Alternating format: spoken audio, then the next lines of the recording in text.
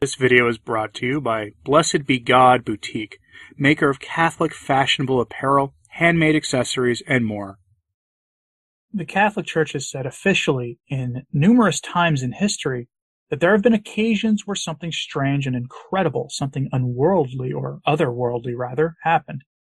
The faithful, either the laity, religious, or priests, claim to have been visited by apparitions of the Blessed Virgin Mary, and upon investigation by Rome, who always takes a skeptical approach at the beginning of these investigations, on numerous times, these visitations have been deemed worthy of belief, meaning that you, as a Catholic, can believe that it actually happened.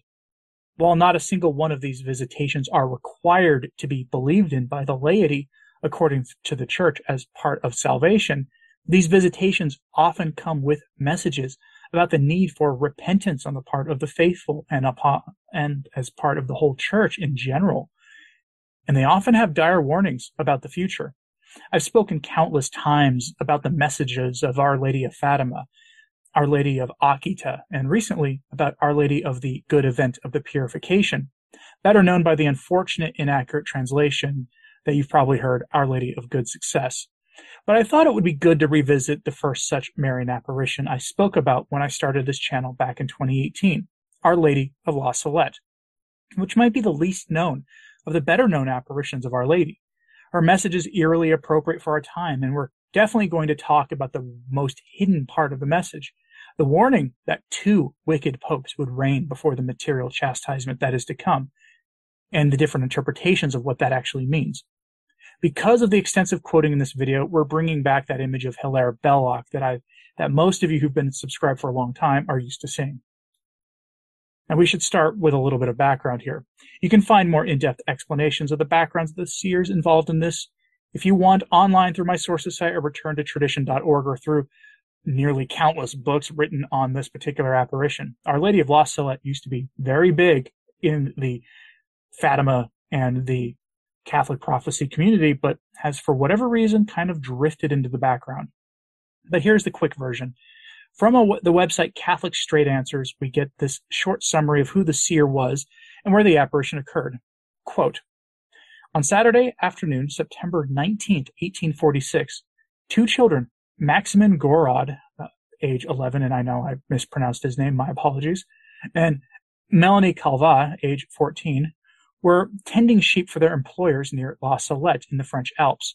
The effects of the French Revolution, which had instilled fear into the Church, the blood spilt during the reign of Napoleon, the increasing secularization of social thought, and the rising political turmoil enveloping Europe at that time, had taken a serious toll on the faith of the people. In the parish of La Salette, fewer and fewer people attended Mass, and the sacraments were neglected. Cursing had overtaken praying, licentiousness, purity, and greed and self-indulgence, or had overtaken piety and sacrifice. Melanie, one of the 8 children, came from a poor family and began working at age 7. She had no schooling, knew only bits of the catechism, and frequently attended Mass, and could hardly recite the Our Father or the Hail Mary. Similarly, Maximin, whose mother had gone on to her judgment and who did not like his stepmother, had little religious education and no schooling. While they were tending their sheep, they saw a brilliant light, brighter than the sun. As they approached, they noticed a beautiful lady, seated on a rock and crying, with her face in her hands. In tears, she stood and spoke to them in their local French dialect. She wore a headdress topped by a loosened crown with a band of roses, a dress with beams of light, and slippers edged with roses. Around her neck hung a gold crucifix. On one end of the cross beam was a hammer and nails, and on the end, a pincher. Over her shoulders was a heavy chain. End quote. So there's the quick version of Our Lady of La Salette, and for context before we get to the message. More context, though. Europe, at this point in history, was in turmoil and heading towards some massive continent-shaping conflicts over the next few years. If you look at the times of Our Lady and how she appeared to seers, that seems to be a common theme. Either conflict of that kind was going on, or was about to go on, or was wrapping up. The following is her message that most have heard of, at least I think in passing. Melanie would have a lot to say in addition to the Vatican suppressing this message and then approving an edited version later on, much to her chagrin.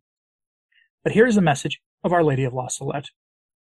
From the same article, quote, She said, "Come to me, my children. Do not be afraid. I am here to tell you something of the greatest importance. If my people will not obey, I shall be compelled to loose my son's arm. It is so heavy, so pressing that I can no longer restrain it. How long have I suffered for you? If my son is not to cast you off, I am obliged to entreat him without ceasing. But you take not the least notice of that. No matter how well you pray in the future, no matter how well you act, you'll never be able to make up to me what I have endured for your sake. I have appointed you 6 days for working. The 7th I have reserved for myself, and no one will give it to me. This it is which causes the weight of my son's arm to be crushing. The cart drivers cannot swear without bringing in my son's name. These are the 2 things which make my son's arm so burdensome. If the harvest is spoiled, it is your own fault. I warned you last year by means of the potatoes. You paid no heed. Quite the reverse. When you discovered that the potatoes had rotted, you swore. You abused my son's name. They will continue to rot, and by Christmas this year there will be none left. If you have grain, it will do no good to sow it, for what you sow the beasts will devour, and any part of it that springs up will crumble into dust when you thresh it.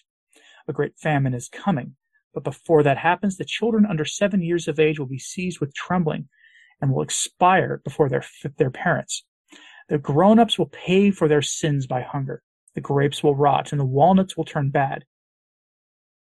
Then Our Lady said, if people are converted, the rocks will become piles of wheat, and it will be found that the potatoes will have sown themselves. She then asked the children, do you say your prayers well, my children?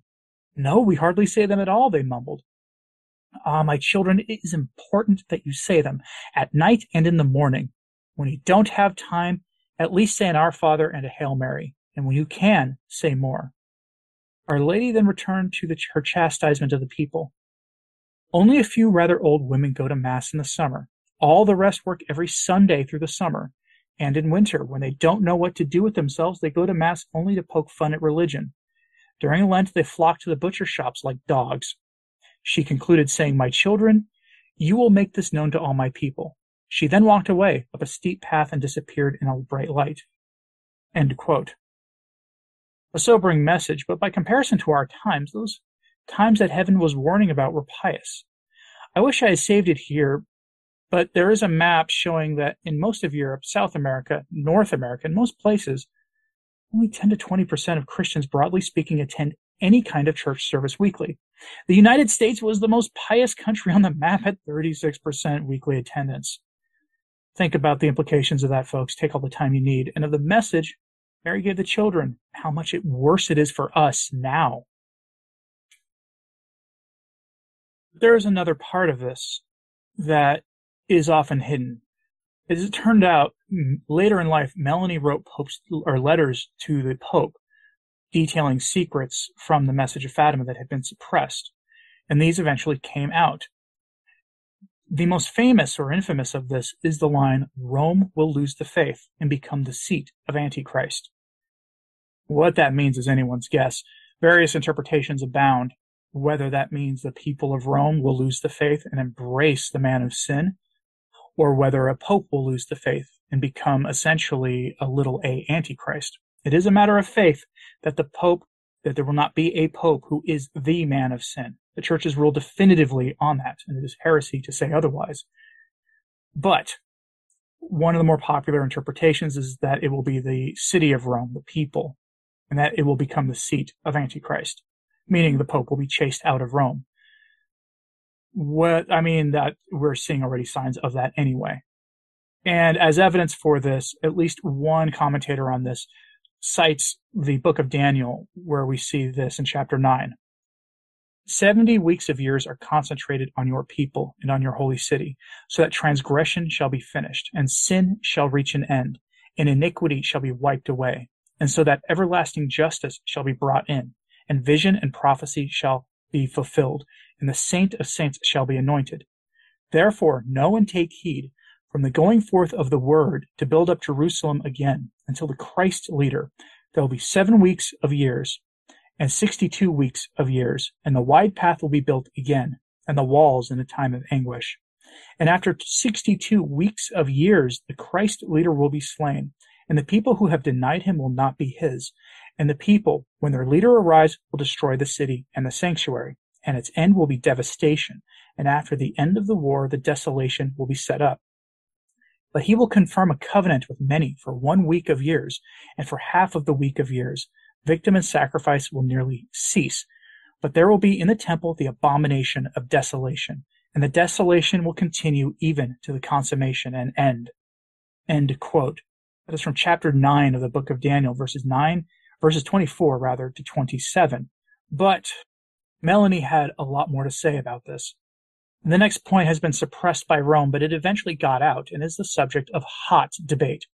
I'll present the most famous portion here, that of Father Gregory Hess, who presents the warning against 2 worm-ridden popes conveyed by Melanie later in life in a private letter to the Pope. Real terms of La Salette were never given. True.